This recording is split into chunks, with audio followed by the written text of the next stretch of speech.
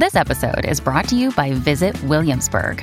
In Williamsburg, Virginia, there's never too much of a good thing. Whether you're a foodie, a golfer, a history buff, a shopaholic, an outdoor enthusiast, or a thrill seeker, you'll find what you came for here and more. So ask yourself, what is it you want? Discover Williamsburg and plan your trip at visitwilliamsburg.com. This is the Get Booked podcast, a weekly show for personalized reading recommendations. This is episode 38, and we are recording on July 19th. I'm Amanda Nelson, and I'm here with Jen Northington, and we are coming to you from Book Riot. Episode 38, that's kind of crazy. I know, I was just thinking that, actually. It's been... almost a year. Is it really? I was trying to remember when you started doing it. I think September or October of last year. Yeah, the fall, for sure. So we're getting up on it. Oh, yeah. We should do something fancy for our anniversary. What should we do? I have no idea. I just thought of that right this second. If you guys have any suggestions for what you want for our 1 year, maybe we could just do an extra long, I don't know. I'll noodle. Yeah. Anyway. Yeah, we'll noodle. Well, we're taking suggestions. Tell us your suggestions. So for those of you who are new to the show, this is a write-in recommendation show. So you can send us your requests for book recommendations for your book club, for yourself, if you need a thing to fill the hole in your heart that the Night Circus left or whatever. You can send us those questions, and you can send them to getbooked@bookriot.com, or you can drop them into the form at the bottom of the show notes on Book Riot, on the site itself. Or you can send them to us on Twitter if you want. I'm Amanda Nelson, and Jen is at Jen IRL, Jen with 2 N's, and we will answer your question. Might take us a while. Oh, if it's time sensitive, leave that in the what am I trying to say? The subject line of the email, or in the first line of your question when you leave it in the form, if you do it that way, so that we can see that you need it sooner rather than later. All right. Wait, before we get started, I just want to remind everybody that if you don't already have your Book Riot Live tickets, you can get $20 off with a special code from us, yours truly. Mm-hmm. If you enter in Jazz Hands during checkout, you will get $20 off your weekend pass or $10 off your day pass. And if you have totally missed it, Book Riot Live is a 2-day party / convention where we all get together with some of our favorite authors and speakers from the book world, and there are panels and discussions and games, and there's going to be donuts, and it's going to be delightful. So bookriotlive.com is where you can find out more information. Enter code JazzHands for your Get Booked discount. Okay, now we can start. Okay, so I'm going to read the first question, and then Jen will do our first sponsor, and then we will get rolling. Okay, so the first question is from Levi, and Levi says, I just started listening to the podcast. What are some books you think someone would like if they enjoy The Chronicles of Narnia, Wrinkle in Time, Anne of Green Gables, etc.? I really like old books in the mythical fantasy genre, and books that catch you really quickly in the plot. Thank you for the podcast. Okay. Sponsor one. Sponsor one is Every Library, who I love because I love libraries, in case you didn't know. I was thinking this morning about, what are my good library stories? And I was remembering, so my very first book selling job was at a Borders in Arizona. And nobody else wanted to work the kids section for whatever reason. I loved the kids section. I thought it was great. So I was almost always over there. And you would get these parents coming in with their 8-year-old who needed a memoir about a gymnast for an 8-year-old, or a book about pilots, but it had to be 200 pages long. All of these weird, it's very specific requests that, once you get the hang of it, you realize are for school reports, right? They've been assigned this thing, and now they're at the Borders trying to find a 200-page book about pilots. And almost never are you actually going to find that in the bookstore. Not because those books aren't good and don't exist, but book buyers at corporate headquarters in Borders, well, not anymore because it doesn't exist. But anyway, they were not thinking about, what teachers were assigning kids. They were thinking about, what's the best sellers, like Harry Potter and Twilight, whatever. And so I would look at these parents after we had gone through, the 2 shelves of kids nonfiction that we had and found nothing, and be like, have you tried the library? And they would just kind of look at me. And the library. I was like, yeah. They're like, oh, yeah, the library. And, I was always trying to figure out, what it was. had they just kind of forgotten that the library was there? Or like, I don't know. It was very entertaining. And I actually had one parent come back like a week later to get something like, you know, just random for their kid to read. And she was like, thank you so much. We did find a memoir about a gymnast at the library. And it was just one of those times that I was like, you know, people forget that librarians' jobs are to serve the community, and they don't have to serve the bestseller list. Like, obviously libraries have bestsellers, but they also have all of those weird random things that, like, you need for, you know, your classes or just to educate yourself. Like, librarians think about those things, which is just one of the many reasons that librarians are awesome. And what Every Library does, back to our actual sponsor, not just my vague reminiscences of my book-selling days, but they campaign to support libraries across the country, because there are a lot of people in, you know, weird government positions who want to defund libraries. They think that money is better used elsewhere, which I could not disagree with more strongly. And so does Every Library. So they campaign, they talk to people in communities about, you know, education and voting. They support libraries in any ways that they can, and you can support them and their work. So if you go to action.everylibrary.org, you can see what they're doing right now. They've got informational campaigns, you can sign petitions, you can make a donation, you can find out more about what's going on in your community with your library. It's a really great resource, and they're doing really good work. And thank you so much to Every Library for sponsoring the show. Woohoo! Woohoo! All right, so fantasy-ish kind of children's books? Or mythical fantasy genre. I kind of like that phrase. Yeah. Okay, well, I'll go first since you just did all that library stuff. So my first pick for you is Zara the Windseeker by Nnedi Okorafor. And I read a review of this book when I first picked it up, like I think a couple of years ago, that called it phytopunk, which I thought was just the coolest word for like a subgenre. Phyto, like F-I-D-O? No, phyto like P-H-Y-T-O, like photosynthesis, right. Phytoplankton, yeah. Because in this world, it's about a girl, a young girl. She's 13. Her name is Zara, and she lives in a small African village. And in this world, which is a fantasy science fiction kind of world, there is futuristic technology, but it's all interwoven with plant life. So like computers grow out of seeds kind of a thing, which is like very odd and original. That's awesome. And I'd never read anything like that. And so I think phytopunk is just like the neatest term for that sort of thing that I had ever encountered. Anyway, so the book, the 13-year-old girl, her name is Zara. She lives in this jungle. I mean, not this jungle. She lives in a village outside of the jungle. And the jungle is called the Forbidden Greeny Jungle because lots of dangerous and mysterious creatures live in it, and no one from the village goes there. And Zara's just kind of a normal kid, except she was born with dada locks, which are, her hair is dreadlocked and like vines grow out of her hair, or grow into her hair naturally. And in her village, the mythology is that when you're born with dada locks, you are also you have some sort of supernatural power or a curse or something like that.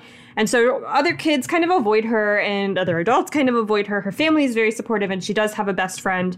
And then something unusual happens that coincides with her kind of hitting puberty, and she starts to discover that she does have these strange powers. And then she goes on this big quest into the Greeny Jungle to save her friend. And I'm not gonna. It's very much like a young person going off to find themselves and discover their own power, which I think is like, in a lot of ways, exactly what Anne of Green Gables is kind of about, and is definitely what A Wrinkle in Time is about. Kids going off to like discover themselves and their own inherent competence. So it's like that, but with this strange backdrop of technology that grows out of trees and weird kind of monsters in the jungle, which some of them are dangerous, some of them are helpful, some of them are just really funny and strange and kind of Douglas Adams ridiculous, which is great. So yeah, that's Zara the Windseeker by Nnedi Okorafor. Yeah, okay, so my first pick is definitely like young people finding out their competence, which I like as a sort of summary. My first pick for you is Sabriel by Garth Nix, which is the first book in the Abhorsen well, it's not a trilogy anymore. There's like 5 books in that series. They are all great. And I it's like, it seems like everybody knew this book but me. I actually came to these books as a grown-up and am just obsessed with them now, to the point where I'm making a modern-day Abhorsen costume for GeekyCon, because that's a thing. Yeah, are you making the bells?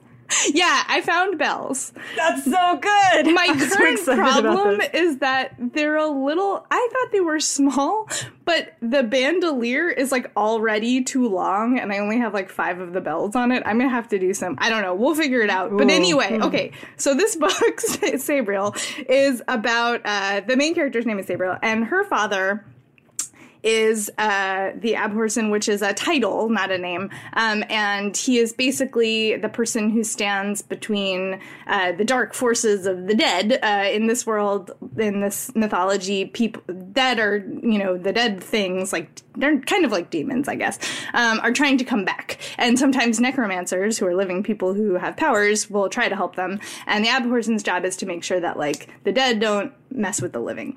So, but she's been sent to school, to boarding school, so that she can have as normal of a childhood / young adulthood as possible. But now he's gone missing. And so she has to sort of take up the family mantle when she's not really prepared for it and try to find out what is going on. And there's so many great characters in these books. Like Mogget is just the best. Oh, I love Mogget, yes. I love Mogget so much. And there's new books still coming out in the series. Golden Hand comes out in, I want to say, October. It's sometime this fall, and I have already read it, sorry. And it's so good. So there's like a lot of good stuff in here for you if you have not read them yet. So the first book in the series is Sabriel by Garth Nix. So good. So good. Remains my favorite young adult series ever. Did you read them as kids? I read as a kid? Sabriel when I was a sophomore in high school. Oh, yeah. So that's like about right. Yeah, I don't know how I missed them. Anyway. Okay, my second pick for you is Serafina by Rachel Hartman. I love this book so much, y'all. Okay, dragons! Woo! So Serafina lives in a universe where human beings and dragons used to be at war with each other, but now are participating in this kind of very reluctant truce.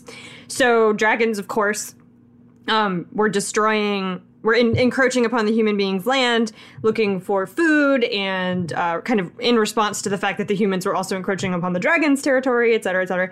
And human beings figured out how to fight them kind of effectively in a militaristic sort of way. So it was very much like a standoff, this war. And so the queen of the humans and I don't remember the name for it, but the head general marshal guy of the dragon population came together, created this truce. So they're living in a very unsteady but effective peace. And dragons have figured out how to take the form of humans. And so they come to the court as ambassadors and teachers and scholars, and they're trying to initiate this cultural exchange because dragons kind of abhor human emotions, but they are trying to figure it out. In that way that you try to figure out your enemies. And of course, humans are terrified of dragons. And so there's a lot of really interesting, especially right now considering the political climate, but there's a lot of interesting stuff that Rachel Hartman has put into this book about how the humans act in fear towards the dragons that have taken human shape and are living among them, or have essentially immigrated to their world. So like the dragons are required to wear insignia on their outfits that identify them. There are like secret, not so secret gangs of humans that are organizing themselves to quote unquote protect people from these immigrants. It's all very like in the same way that that Levi said he liked Chronicles of Narnia, in the same way that Narnia is like very thinly veiled kind of religious allegory. I think there's a lot of thinly veiled political allegory in this book that's really timely. Anyway, so Serafina is the main character. She is afraid of both people and dragons. She's a really gifted musician. She's joined the court and is teaching the princess how to play instruments and all of this. But her secret is that her mother was a dragon and her father was a human being. So she's actually kind of this odd mixture. And so she has like scales on her body that she has to constantly hide. She's really afraid of ever being found out. And then this plot, this like really bizarre political plot breaks out. One of the members of the royal family is killed in a way that seems very draconian. His head is what looks like bitten off, basically. And Serafina gets wrapped up in this intrigue of trying to solve that murder. And she has, of course, a kind of innate ability to ingratiate herself with both sides, because the humans think that she's human and she can speak to the dragons and understands their brains because she is part dragon. So anyway, so she goes off to solve this mystery.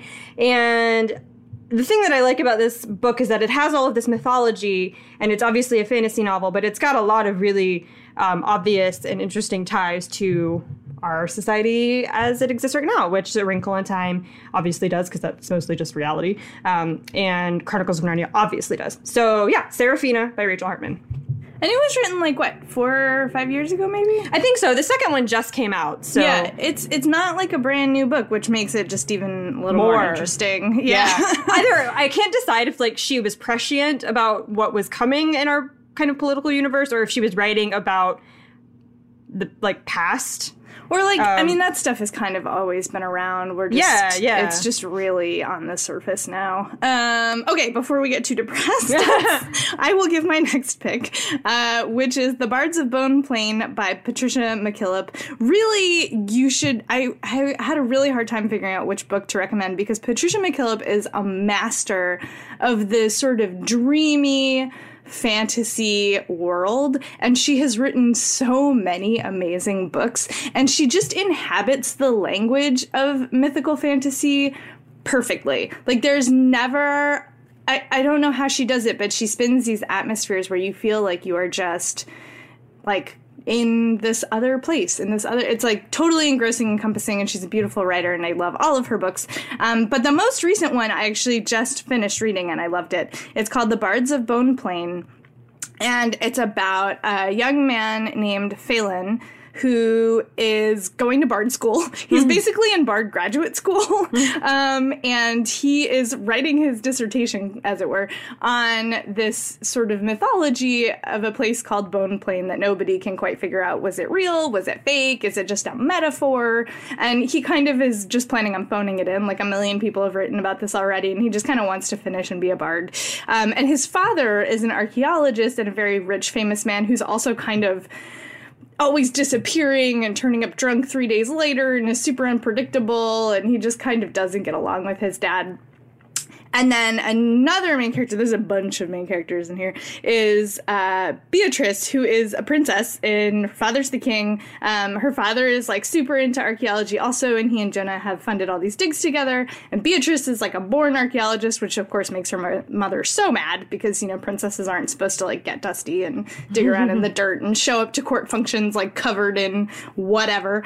And they all are sort of circling around. Beatrice is working on a dig that turns up this really intense discovery that turns out to have something to do with what Phelan is writing about, which maybe Jonah was involved in somehow, and it all kind of spirals out from there. It's sort of got, like, a modern day feel to it in that, you know, there's, like, they have cars, but it's not super modern. It's definitely still a fantasy story set in, like, this kind of dreamy, otherworldly set. I mean, it's got Bard School. Like, if that's not a clue, I don't know what is. So, but yeah, it's really cool, and it alternates narratives and jumps back and forth in time a little bit, so you get this, like, really lovely, deep, old school kind of mythology story, as well as a slightly more modern story that's concerned with magic. I just thought it was great. But really, all of her books, you cannot go wrong. The first one I've ever read was called The Forgotten Beasts of Eld, and, like, I still think about it. And I read that when I was, like, 12. So, okay, that was The Bards of Bone Plain by Patricia A. McKillop. Oh, question 2. It's me. All right. This question is from Gig. I'm going on a 2-month European trip in August and looking for great nonfiction, or am open to fiction, audiobooks about music. I love a broad range of music, from classic country to hip-hop to grunge, 60s pop, love it all. Recent books I have enjoyed have been Carrie Brownstein, Hunger Makes Me a Modern Girl, Bob Boylan's Your Song Changed My Life, and Kristen Hirsch, Don't Suck, Don't Die, Giving Up Vic Chestnut. I'm open to memoir, histories, and essays. I'm an Audible user, so I'd appreciate it if they were available in the Australian store. Whew, okay. I'm just going to keep talking. My first pick for you is Let's Talk About Love, A Journey to the End of Taste by Carl Wilson, which is part of the 33 1/3 series, which is a really great series of short music writing that lets the writer in question, sort of tackle an album from any direction that they want. So some of the books are memoirs, and some of them are really scholarly looks at the musical, you know, progression of an album, and others are oral histories, and they're just all kinds of different. And Carl Wilson as a serious music critic, had what might be considered a very, normal sort of snobby attitude about Celine Dion and her fans. And he decides that he's going to try to understand what it is that her fans love about her. So he goes to a Celine Dion convention and joins a message board and goes to see her in Vegas. And in the course of this whole experiment, quote unquote, he actually talks really movingly and interestingly about pop culture and taste and how questions of class fall into it, how questions of criticism fall into it, what we as a culture think about taste, how we justify, some things and, slam others. It's a really interesting discussion about what makes something popular, what makes something commercial, what makes something good.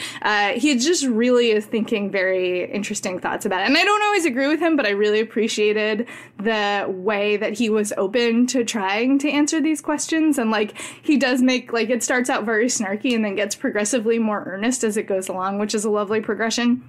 It's just a really interesting piece of music writing, as well as a cool look at how not to be a music snob, which I appreciated. So Let's Talk About Love by Carl Wilson. Okay, this is so far out of my wheelhouse. I did not even know where to start. So I went and asked the other contributors for recommendations, and I got 2 from Rebecca and Liberty, who, know all. So I have a lot of confidence in this. The first one is Musicophilia by Oliver Sacks, who I love. Oliver Sacks passed away, I think, last year, but he was a really well-known neurologist and writer of nonfiction about how the brain works. And Musicophilia is about how music affects brain function and brain activity and all of the strange ways that our brains can interact with music. So it's not just the parts of your brain that light up when you listen to music, when you're looking at an MRI or whatever, but also odd stories that he's taken from his patient notes about people who are reacting to music in different and unusual ways. For example, one of his patients is a middle-aged guy who gets hit by lightning and he survives and it's fine. But ever since then, he's been obsessively playing the piano, which he never had any interest in before he got hit by lightning. But now he's up all night composing music, and Sacks has these hypotheses about how the part of his brain was damaged in the lightning strike and how that affects how you interact with music and all of these sorts of things. He also is talking about music therapy and how that is helping or not helping people with dementia and Alzheimer's. He talks about this condition called amusica, which I had never heard of, but what people who have amusica, music doesn't sound like music, it just sounds like random noise, which is something that Vladimir Nabokov had, which is really interesting to me. He also talks about musical savants and how their brains are different. Specifically, there's a chapter that covers kids who have something called Williams syndrome, where they have really severe mental disabilities. They can't add, they can't do normal motor things like buttoning their shirts and that sort of thing. They have really low IQs, but they also tend to be perfect, they have perfect pitch. And they usually start composing music when they're toddlers. So despite the fact that they can't function in their everyday life and they can't take care of themselves, they have these amazing musical abilities. So he talks a lot about that syndrome. And there's actually a camp where those kids can go to be musical together, which I think is really nice. Anyway, so it's an interesting look at how music, how our brains interact with music and how that can change when we have different accidents or diseases or developmental issues and things like that. So Oliver Sacks is eternally fascinating to me. So that's Musicophilia by Oliver Sacks. All right, my second pick is because you mentioned Carrie Brownstein and Kristen Hirsch, both of whom are female musicians, and Carrie Brownstein in particular is obviously hilarious. I think you would really dig Julie Klausner's I Don't Care About Your Band.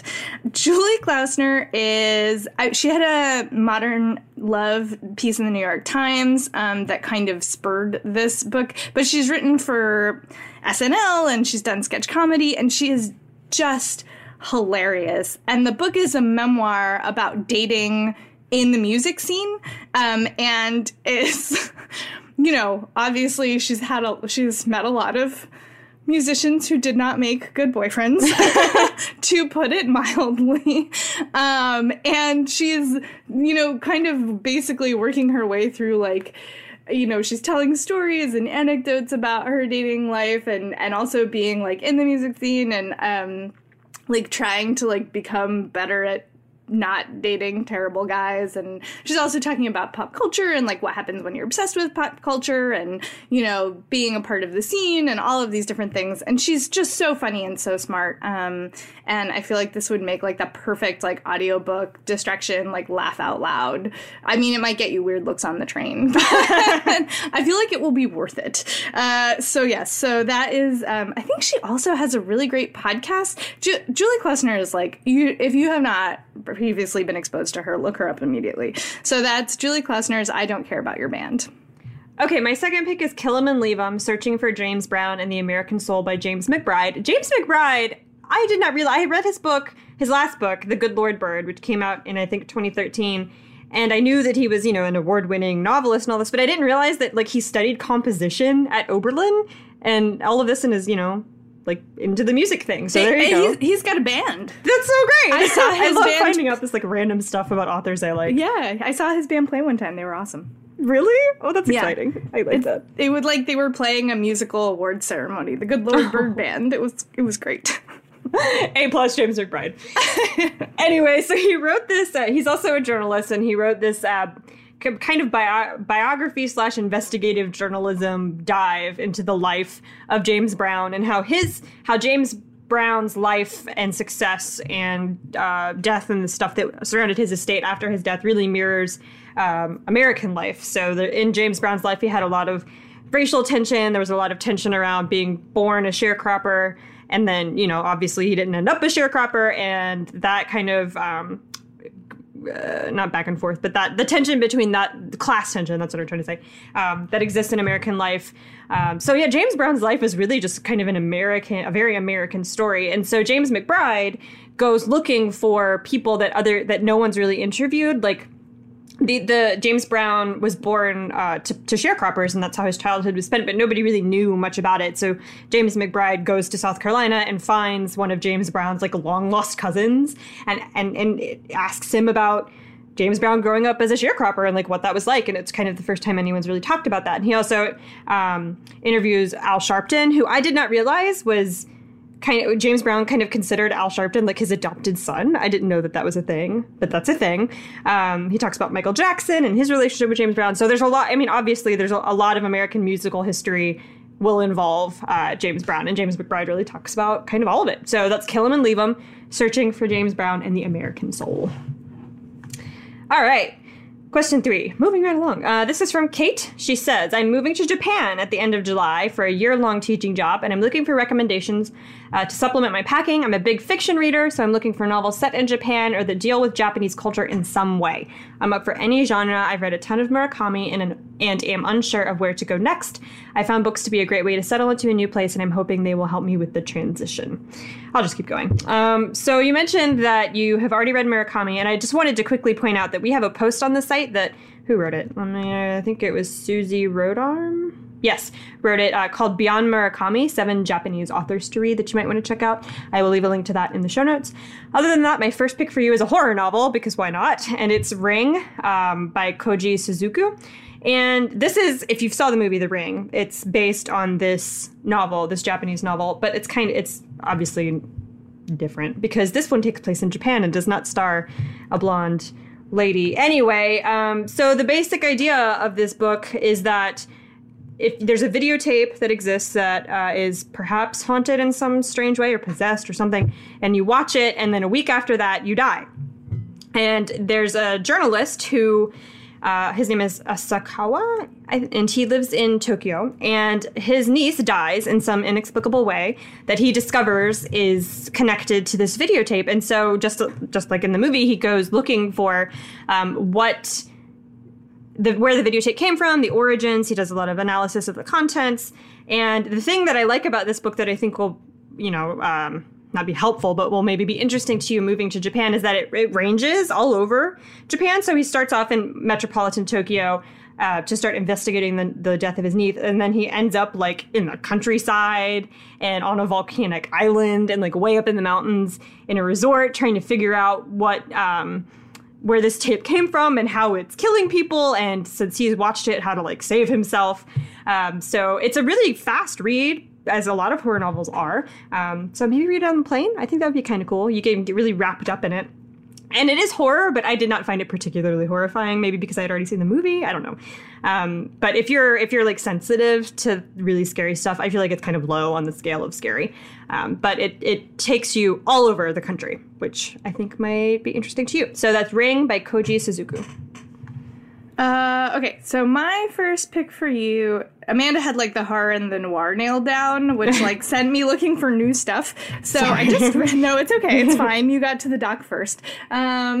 So I went looking for. I had one thing in mind, but then I went looking for other things, and I found this book, Snow Country, by Yasunari Kawabata, translated by Edward G. Seidensticker, and it's considered to be a classic. Kawabata has won a Nobel Prize, and this book is considered to be his masterpiece, and it's sort of, it really reminded me when I was reading it of Magic Mountain by Thomas Mann, in that it's like this isolated, like sort of mountain, snowy place where you go to have feelings about things, particularly like unrequited dramatic feelings about women. Like that's like a whole genre, I think, in classics, and this has that same feel to it.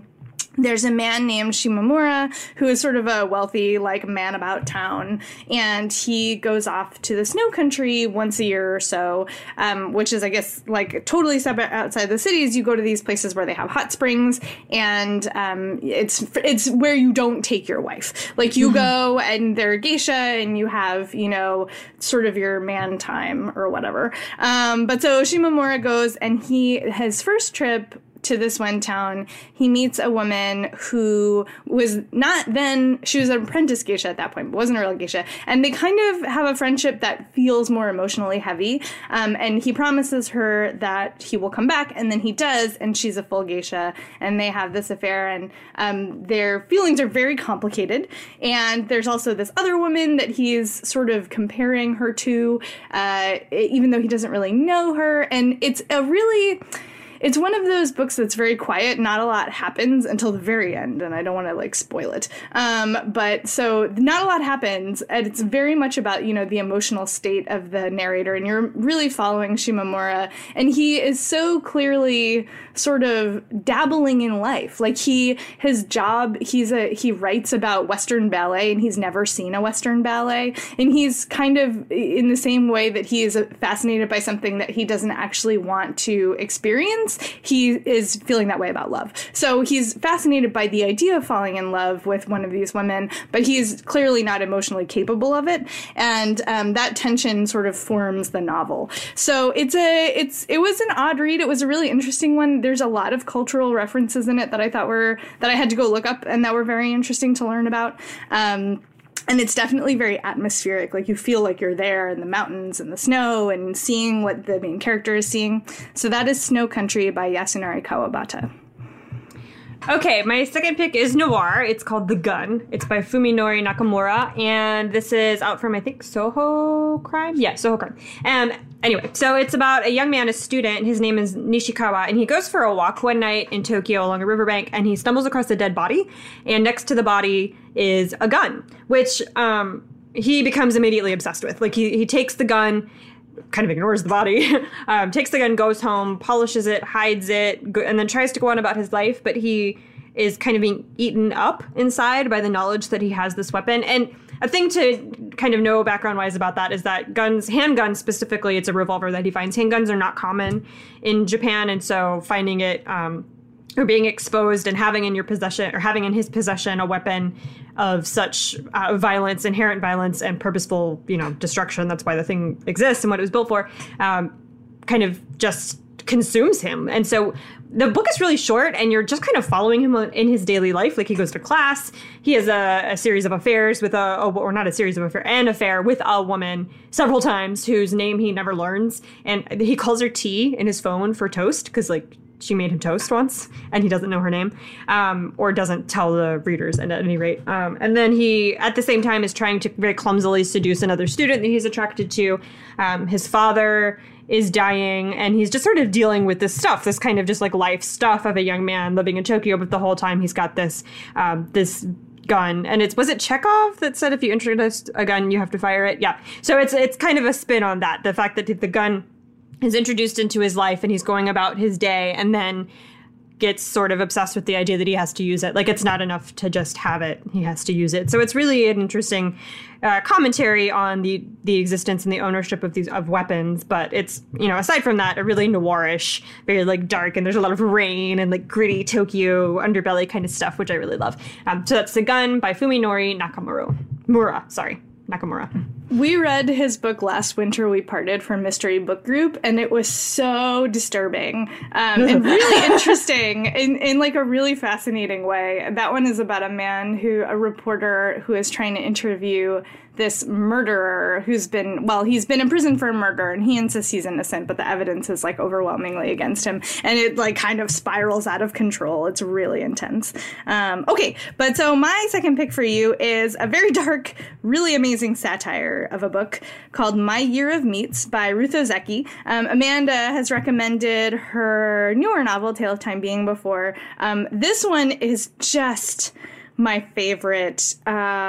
It's so weird. Okay, so let me describe it to you. So it is about a documentarian named Jane Takagi Little, who is half Japanese, half white. And she lands this job producing a Japanese television show in America that is sponsored by like the American meat exporting business. And it's called My American Wife. And like the concept of the show is to go around and like tape all these like quote unquote wholesome American housewives like making their favorite meat dish, and then they air the show in Japan in order to encourage Japanese wives to buy more meat, because that is what the meat exporting business wants.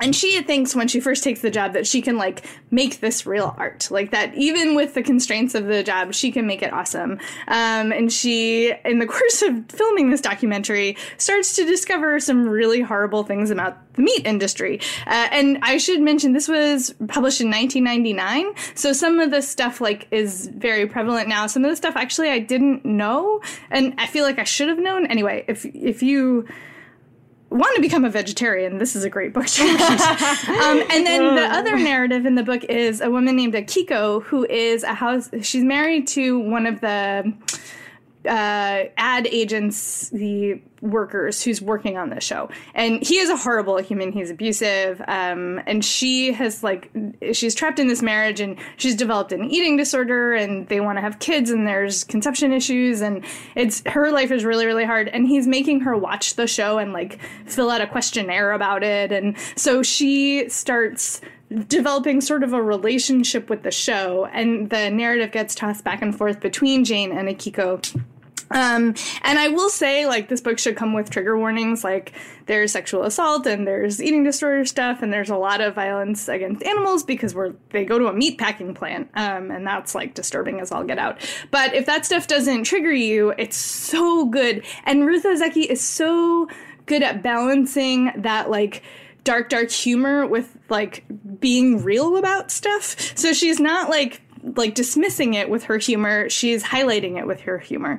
It's just, ooh, this book. Oh, it's so good. Okay, so that's My Year of Meats by Ruth Ozeki. All right. Okay, next question. It's me. This question is from Bex. At the end of July, I am flying to Las Vegas, 10 hours on a plane, and was hoping you could recommend some things to read that will give me the flavor of the place without being a rough guide book. I read anything except crime, so any genre, including factual, will be welcome. Okay, so, yeah, all right. Amanda, you go first. Okay. When I read this question, I had, like, 5 books pop in my head at once, and then she said I read everything except crime, and I was like, no! All of my books about Vegas are about the mafia. Or, like, murders and the underbelly of whatever. Yeah. Same. Or, like showgirls or being murdered in back alleys, because that's apparently what I read. I don't. Anyway, so my first recommendation for you is The Goldfinch by Donna Tartt, which is huge. So if you want to read it on the plane, maybe take an ebook, because it's just like 800 pages. Anyway, Donna Tartt is amazing. She wrote The Secret History, which is a book that I reread every year, and I really loved The Goldfinch. The Goldfinch was kind of a contentious book. I think people either loved it or hate it, and I loved it. So it's about a boy named Theo. He's 13. He lives in New York, and he's at a museum of the MoMA, I think, or I don't remember which one, but one of the art museums. in New York with his mother, and a bomb goes off, and his mother is killed, and he wakes up in the museum right after the explosion and steals a painting, like out of this random, just completely nonsensical, impulsive decision that 13-year-old boys make. He takes a painting that in the confusion and steals it. And so his mom is dead. His father left his family a while ago. So he's taken in by the family of a wealthy friend who lives in Park Avenue, and he has to deal with navigating that new world. Eventually, he goes to live with his dad in Las Vegas. His dad has a job, quote unquote, question mark, which in reality is like he's kind of a low level criminal. His girlfriend lives with them, who she's not a great person, and they live. The thing that I like about this book, and especially the parts in Vegas, and I think most of it takes place in Vegas, is that it's a very modern look at Las Vegas. So they live in like a giant McMansion suburb development that they bought for a song because it takes place right after the real estate bubble burst. And so the neighborhood is essentially abandoned. Like the buses to take the boys to school don't even come all the way down into the neighborhood. They have no neighbors. It's just a really creepy kind of haunted feeling that you get when you read these sections about like the outskirts of Las Vegas. And there's not a lot in the book that takes place in like on the strip. Like people aren't going to casinos except for maybe his father, but you don't read about that. But it's just about like the daily life of living in a city whose economy is in the toilet as a kid, which is a kind of fascinating perspective, I think. So while he's in Vegas, he becomes friends with this boy named Boris, who is an amazing, bizarre, just completely bonkers character. And they grow up together. And the whole time, I'm not going to give away any more plot, but the whole time his life revolves around what to do or not do with this painting that he's stolen. And the sections about Vegas are really, I don't know, like depressing, but enlightening. And they just feel so true to life. So that's The Goldfinch by Donna Tartt. Which all I right. loved. Oh, sorry. That's fine. My first pick for you is perhaps a bit obvious, but it is a book that I love. It's Fear and Loathing in Las Vegas by Hunter S. Thompson. I am a huge fan of Thompson's writing. It is not without its problems, but he knows how to tell a story. And, whether or not that story is like 100% factual, it's like, well, but he's so good at it, you kind of don't care. And he is very like buried in all the drugs and weird, obsessions and crazy crime-ridden, sprees through wherever he is some really sharp commentary on American life. And, Fear and Loathing in Las Vegas is like, there's been a movie. It's pretty well known, but I think if you haven't read the book, I feel like not that many people have actually read the book. It's just like, it's the weekend road trip on LSD that like you never thought you wanted to read about, but it's a really compelling, fascinating read.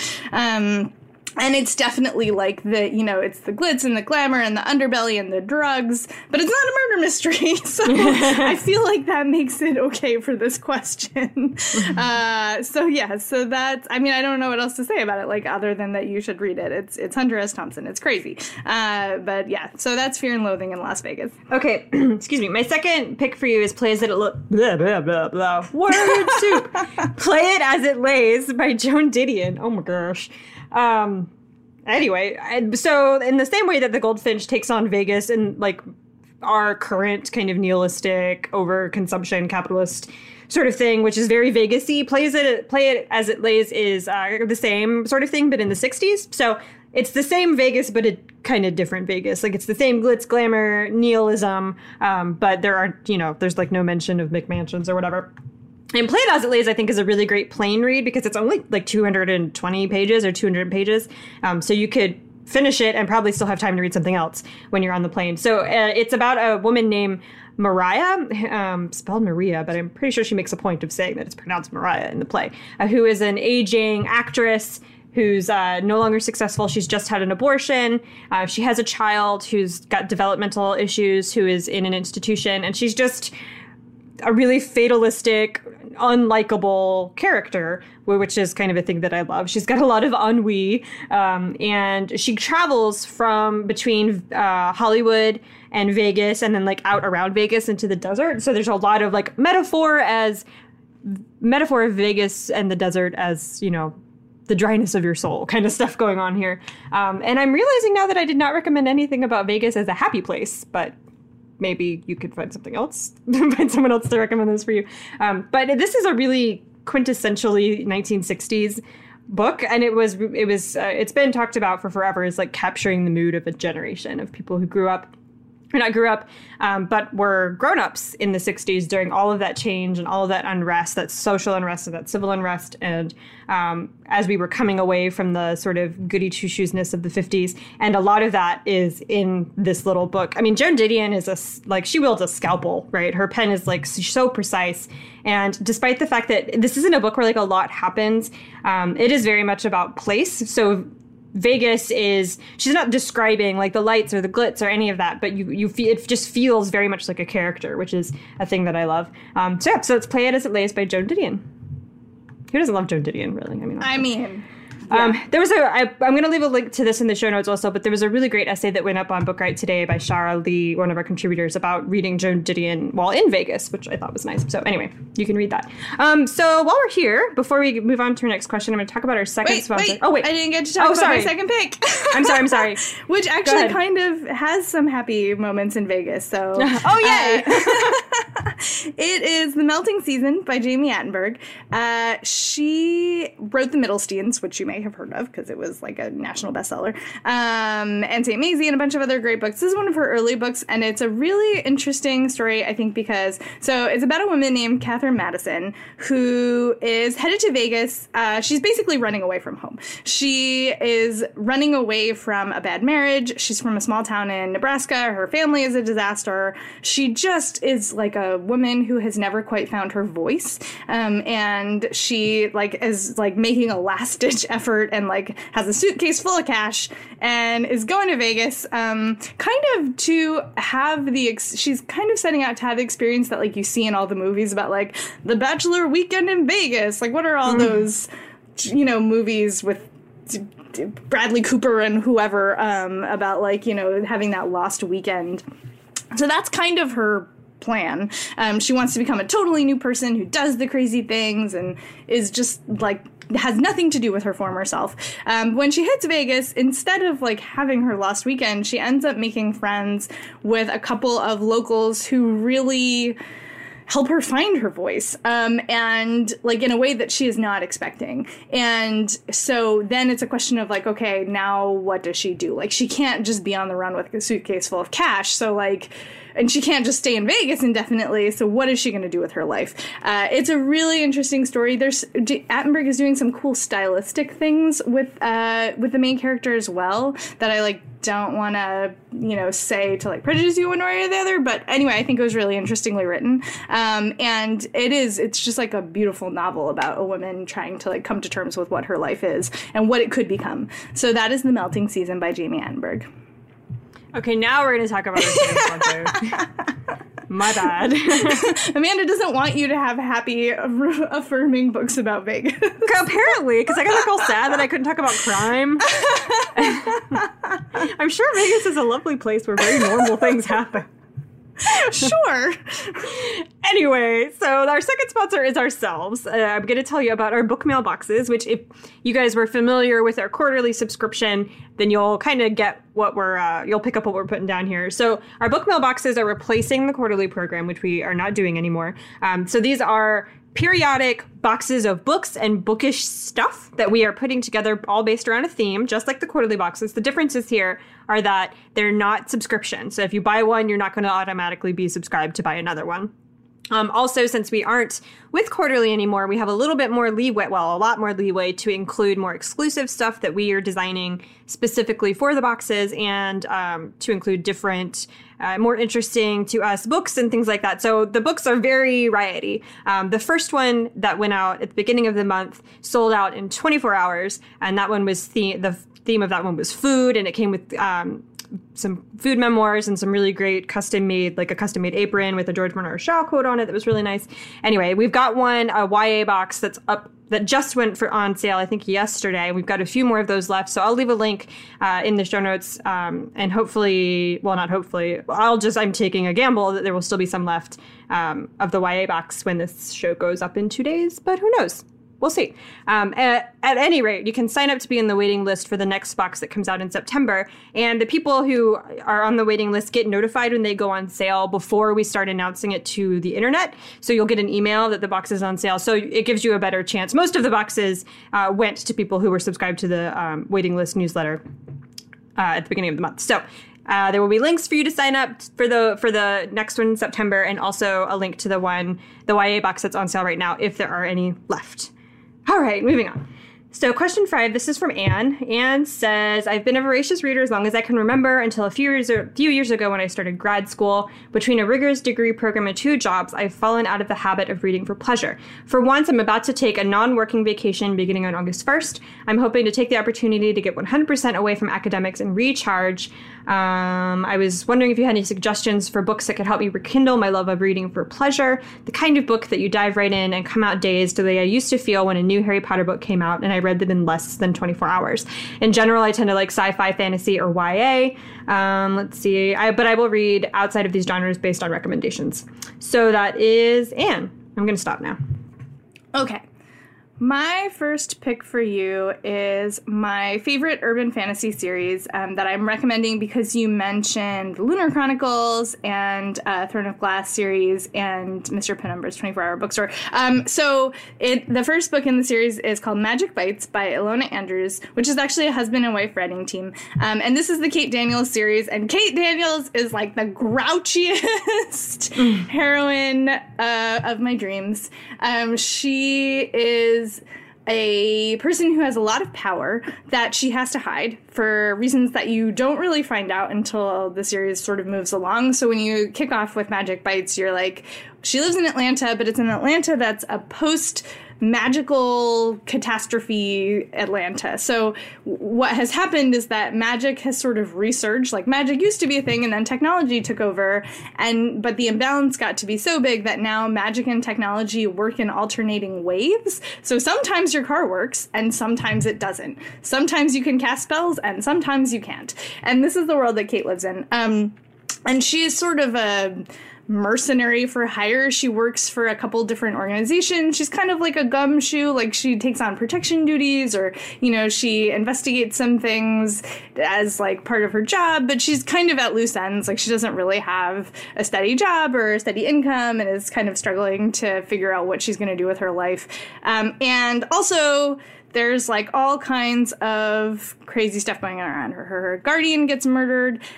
She kind of gets drawn into this big power struggle. There's all kinds of cool world building in this series. There's necromancers who can control vampires, but the vampires are not the vampires you're familiar with. There's shapeshifters. There's all kinds of cool stuff going on. And this series is like it's my vacation read. It's my plane read. It's my life is too stressful, I can't think about things read. It's just like, there are 13 books in this series, so there's a bunch of it to keep you going. So that is Magic Bites by Ilona Andrews. Okay, my first pick for you is The Bees by Layleen Paul, which is just the weirdest. I love this book too. So good, so weird. Yes. And I heard it first pitched to me as The Handmaid's Tale meets The Hunger Games, but with bugs, which of course I was automatically into that. And it seems fairly accurate. So it's told from not the perspective, but the main character is a bee who lives in Beehive. Her name is Flora 717, and she's very low down on the totem pole of the social hierarchy of bees. She's a sanitation bee, so her job is to clean the hive and all of that.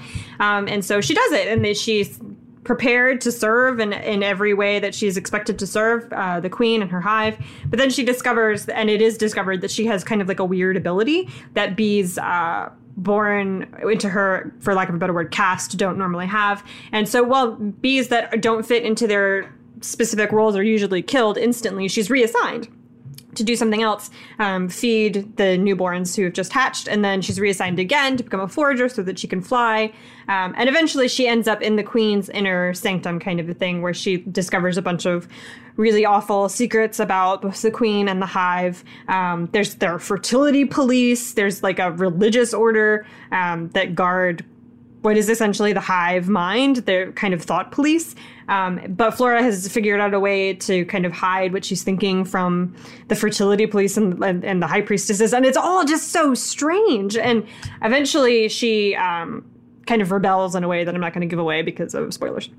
But if you've ever wanted to read a book, like a social dystopia that takes place in a beehive, this is really the only one that I think exists. So there you go.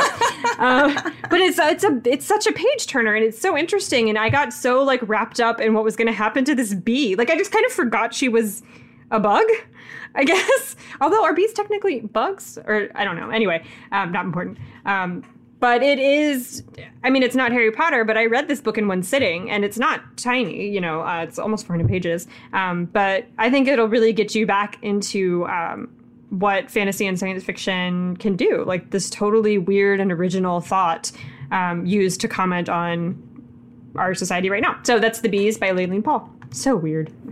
Super good. Super weird.